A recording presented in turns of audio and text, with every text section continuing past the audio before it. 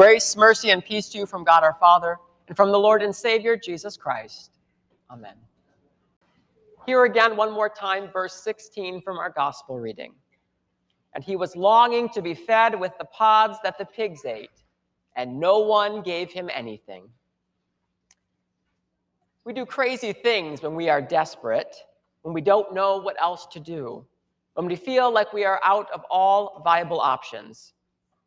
Desperation causes us to do things that go against morality codes, or even what our faith teaches us is the right thing to do. Look at the state of our country right now.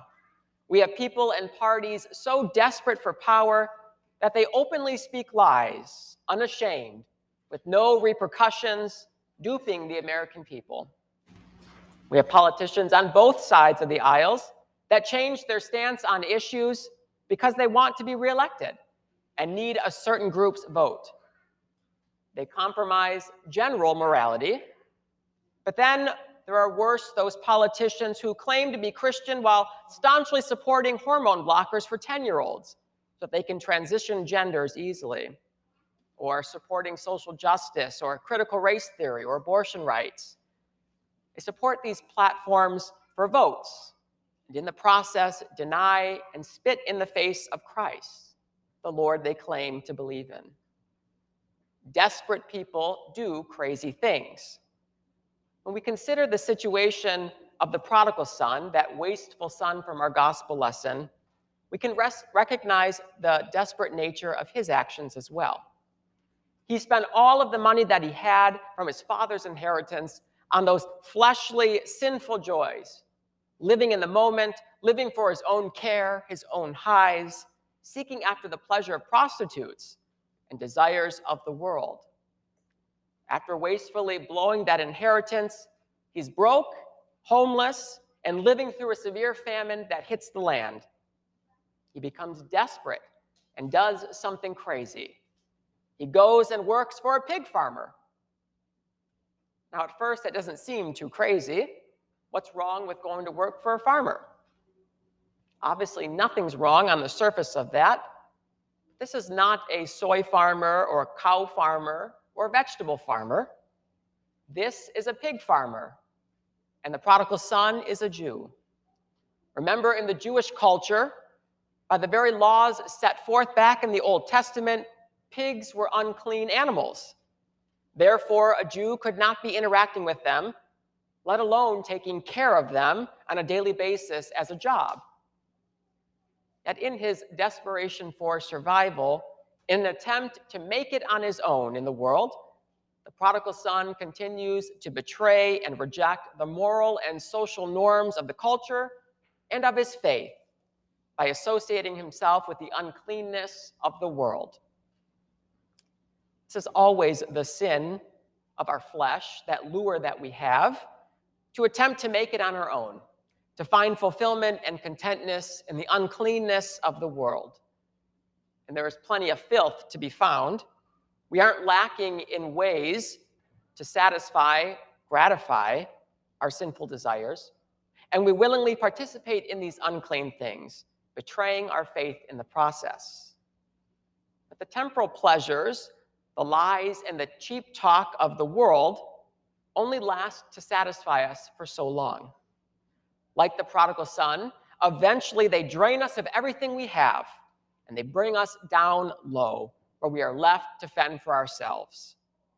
And it's in this low place, on our knees next to the pig trough, like the prodigal son, that we come to understand the facade, the fakeness of the world, and see it for what it truly is, an unclean, sinful place, a place that has nothing to offer us, no real help or care for us in our desperate, sinful state, a place that rejects the Father. Whether we like to admit it or not, being brought down low to those desperate places is quite often a blessing for us. Why? Because it wakes us up. Like a cold glass of water thrown in our face, it shocks us and makes us alert and help us to see the reality of our situation, the reality of our sins, and the fact that we can't do it. We can't make it on our own, nor are the worldly things the answer either. forces us to lift up our eyes and look to the one who has cared for us from the beginning, the one who desperately desires for our return to him, the one patiently and lovingly waiting there to forgive us and bring us back under his gracious care. We see this with the Father's response in our parable. While the son was far off, the father saw him and ran to him.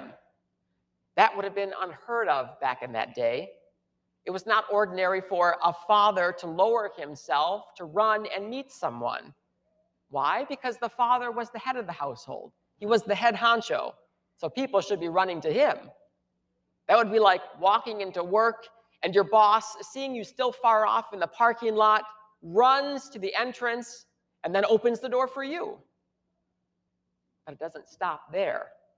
The parable tells us after running to meet his son, the father embraces him and calls for the best robe to be put on him and the ring to be placed on his finger.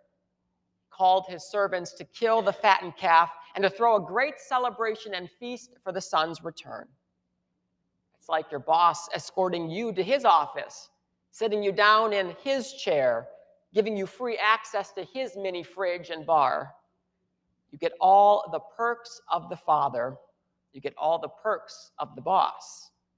And it's like your boss then cutting the workday early, gathering the staff together, throwing you a party, and serving filet mignon and lobster tail for the food. See, the father in our parable loved his son so much. He was overjoyed to see him return.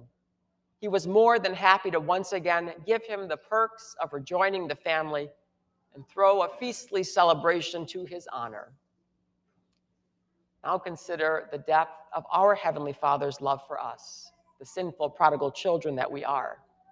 See, our Heavenly Father did the unheard of. He did the unprecedented thing, going to great lengths and sparing nothing to welcome us back into his family.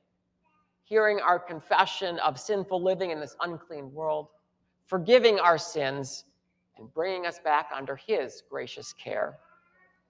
Like the father in the parable, our Heavenly Father sacrificed the fattened calf, the best for us, in sacrificing his son. And in that sacrifice, an exchange took place, as St. Paul tells us in our epistle reading today. God exchanged our sins for Jesus' righteousness. God made his sinless son to be sin by taking all of our sin upon himself and making the payment for our sin through his blood. In doing so, God now clothes us in Jesus' righteousness, his sinlessness, his perfection. We receive this robe, this garment of Christ's righteousness, in our baptism. For it's there in our baptism that our Heavenly Father put on us the robe made white, made pure in the blood of Jesus. He put the ring on our finger that declared to the world that we are his children, that we are a part of his heavenly family. And he makes us whole and restores the relationship between us and himself. Because of Christ, God the Father opens wide his arms, embraces us, and welcomes us back into his family with great joy and celebration. We receive all the perks of being God's child, as he lavishes on us forgiveness, life, and salvation. And he gives us a celebratory feast, a feast of his very body and blood in the supper. See, with our Heavenly Father, we don't eat the pig pods. We don't eat the slop. We feast, and we feast on the best. We don't kneel next to the pig trough. We kneel at the altar of our Lord. And it's there that he throws a banquet for us.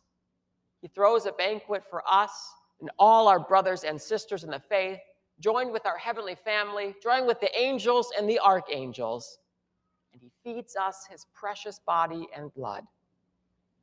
This is even better than the filet mignon and the lobster tail, because the feast of our Lord fulfills both the body and the soul. It forgives and strengthens our faith. See, our Heavenly Father gives us the best, and he holds nothing back. We lack nothing with him. Though we were once dead in our sins and our trespasses, we are now alive in Christ. Our lives are not the same anymore. We no longer seek the contentment from our sin, nor are we driven by desperation to the unclean world.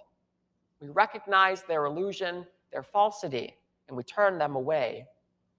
We are a new creation now, forgiven and redeemed, under the great care of our God, the God who is our strength, our song, and our salvation forever.